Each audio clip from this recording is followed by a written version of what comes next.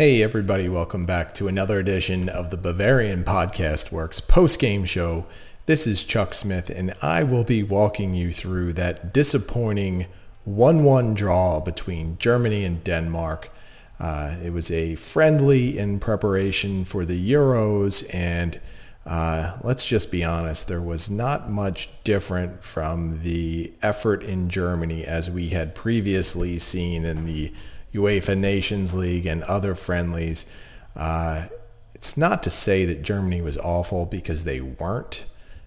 They just weren't good enough, and I think that kind of marks the last 3 years under Jogi Löw.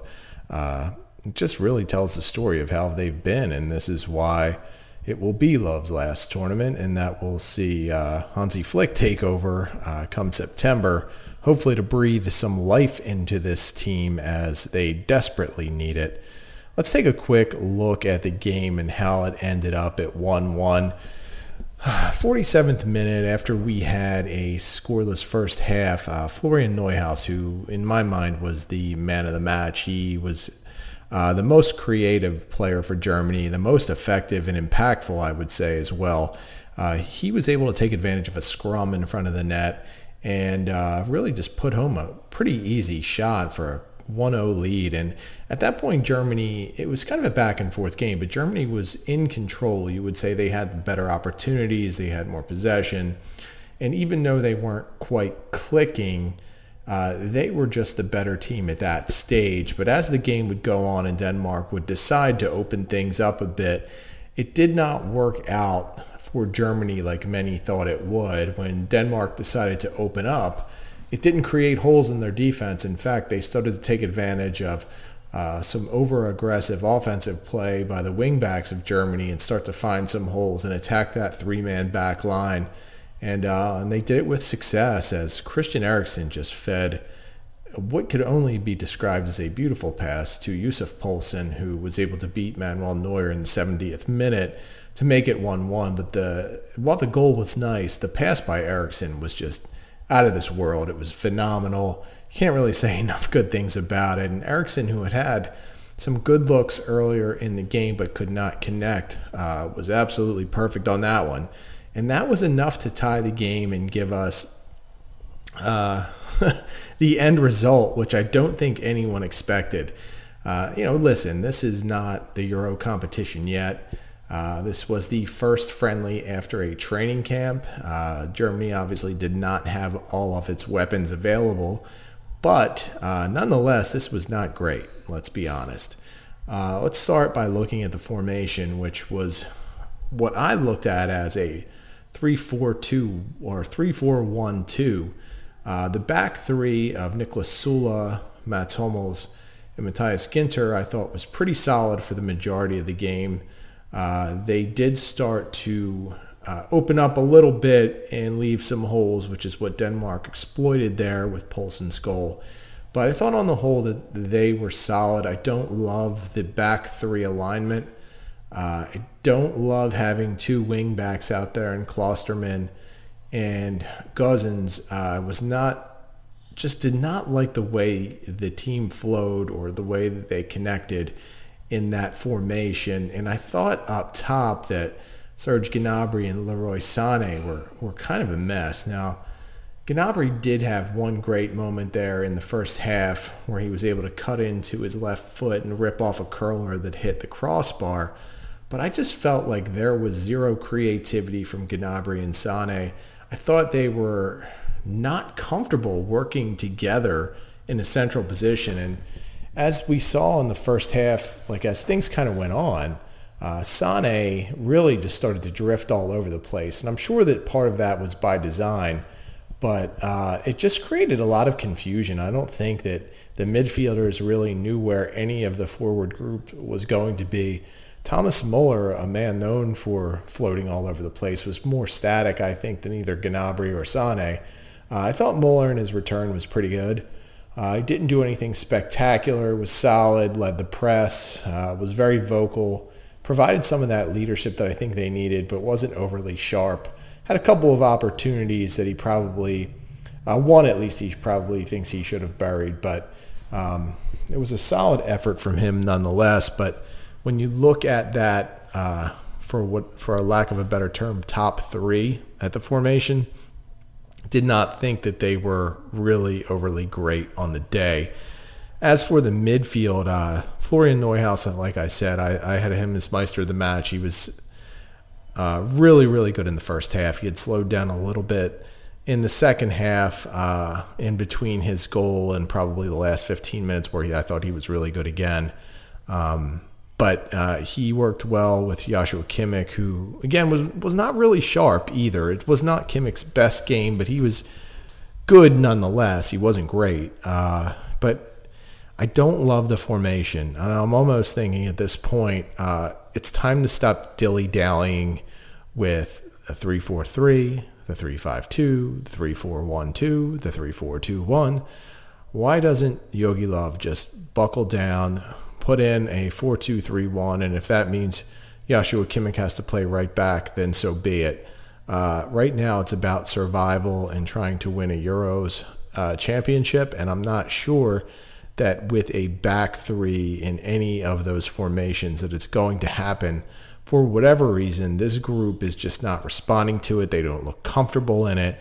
And just quite frankly, it's not working. It hasn't worked. And this is not an overreaction to one friendly. This is what's been going on the past 3 years. Let's be honest. Actually, you could probably even go back longer. Since the 2017 Confederations Cup, Germany has really not been successful at all. Of course, we had the 2018 World Cup, which was a complete dumpster fire. And since then, it really hasn't been that much better, as much as some people like Marcus Iredal might like to believe. And I do think that Yogi Love's style and his way of coaching and his strategies have just all gone stale. I don't think he's really getting through to these players. And I don't think the players are responding to him or his ideas right now. And I think that that's a big, big problem, especially as you head into a group that contains France and Portugal. Of course, Hungary, which looked like it had a little more bite up until a couple of days ago when Dominik Szoboszlai ruled himself out for the Euros. I mean, Hungary is still nothing. No, they're not a team that you can walk over, but they certainly were better with Szoboszlai. Still, Germany at this stage, you would have to figure, is a firm third in that group, just because of the way they have played of late, and just the performance today was not very inspiring, we'll say. So where can you go from here if you're Germany? Obviously, Yogi Love is not going anywhere before the end of the Euros, and it just does not look like that he's going to commit to a back four in any type of setup. It seems like he's starting to marry himself to a myriad of back three formations, and I do think that as much as you would like players to be flexible and versatile and be able to navigate through different formations, I don't think this group's capable of it. They just don't look comfortable. And when they're not comfortable, they're not creative. They become hesitant. And I think that that's what we saw today. Just about the only player that looked comfortable for the majority of the game was Neuhaus, who really, he had nothing to lose in that situation. On this team, he is probably at best the fifth best midfielder right now, or the fifth choice midfielder, after Kimmich, Leon Goretzka, Ilkay Gundogan, and Toni Kroos. It's just funny because Neuhaus was their best player, yet might never even get on the field. I mean, is there a formation where you can fit all five of those midfielders on? Probably not. But that's where Germany is at right now. They have a surplus of good midfielders and effective midfielders, but right now their forward grouping is just not clicking. And no matter where you classify Thomas Muller, I'm sure he'll be a part of whatever 11 Yogi Love decides to roll out against France. But he's going to have to find a way to be more impactful, and it's going to be very hard for him to have that kind of to establish that kind of footing in the game if he's working with players like Gnabry and Sané, who are uncomfortable playing as central as they were. I just thought the whole formation just looked out of sync and out of whack and very choppy. They did not know how to connect in the final third. They had some good ideas at times, but just overall, it was not good. And as optimistic as I think a lot of people want to be about where this team is right now, and thinking that they can rally one last time for Yogi Love and maybe pull off something special, I'm not so sure that's going to be the case. Just based on what I've seen over the past 3 to 4 years and where this group is headed, I'm not sure that this team is ready for this type of competition. They just do not look like they are comfortable. Now, granted, they have another friendly coming up against Latvia, and that could go a different way. Maybe they win by 3 goals. Maybe they look a lot better using a back three. Maybe there's a lot better precision in the final third from the forward grouping. But whatever the case, Yogi is going to have to find a way to make this all work if he wants to not be embarrassed. And I think everyone in the back of their minds has that 6-0 beating by Spain in the back of their heads. It's tough to get that out because it was just embarrassing. There was a lack of tactics, a lack of heart, and a lack of everything, a lack of fight, a lack of skill.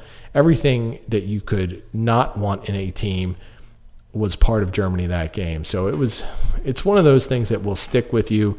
It's hard to erase, and I do have to admit, I was thinking about that game in the second half because as soon as Denmark tied the game, granted it was such a great play from Eriksson to Poulsen, but I was waiting for Germany to cough it up at that point and lose rather than thinking they could get a goal. I mean, it wasn't even remotely in the possibility of what I was thinking for them to come back and tie the game. And that's really disappointing because you never want to feel like you are watching a game and one of the teams is completely out of it. But that's kind of where I felt with Germany there late in the game. I just thought at best they would get a tie, and that's exactly what happened. I don't think they ever seriously threatened. They just didn't have the firepower to do that. So obviously this was not a great way to start. It wasn't terrible. But hey, they can only go up from here. So once again, thanks for listening. Check out BavarianFootballWorks.com to check out the match awards and observations. Obviously, we covered this in depth. So if you guys could go check that out, drop some comments on this podcast. Let me know how you thought the game went and what you felt about it. Maybe you were just as frustrated as I was in watching it, and I'd love to hear that. So thanks for joining us, and we will see you next time.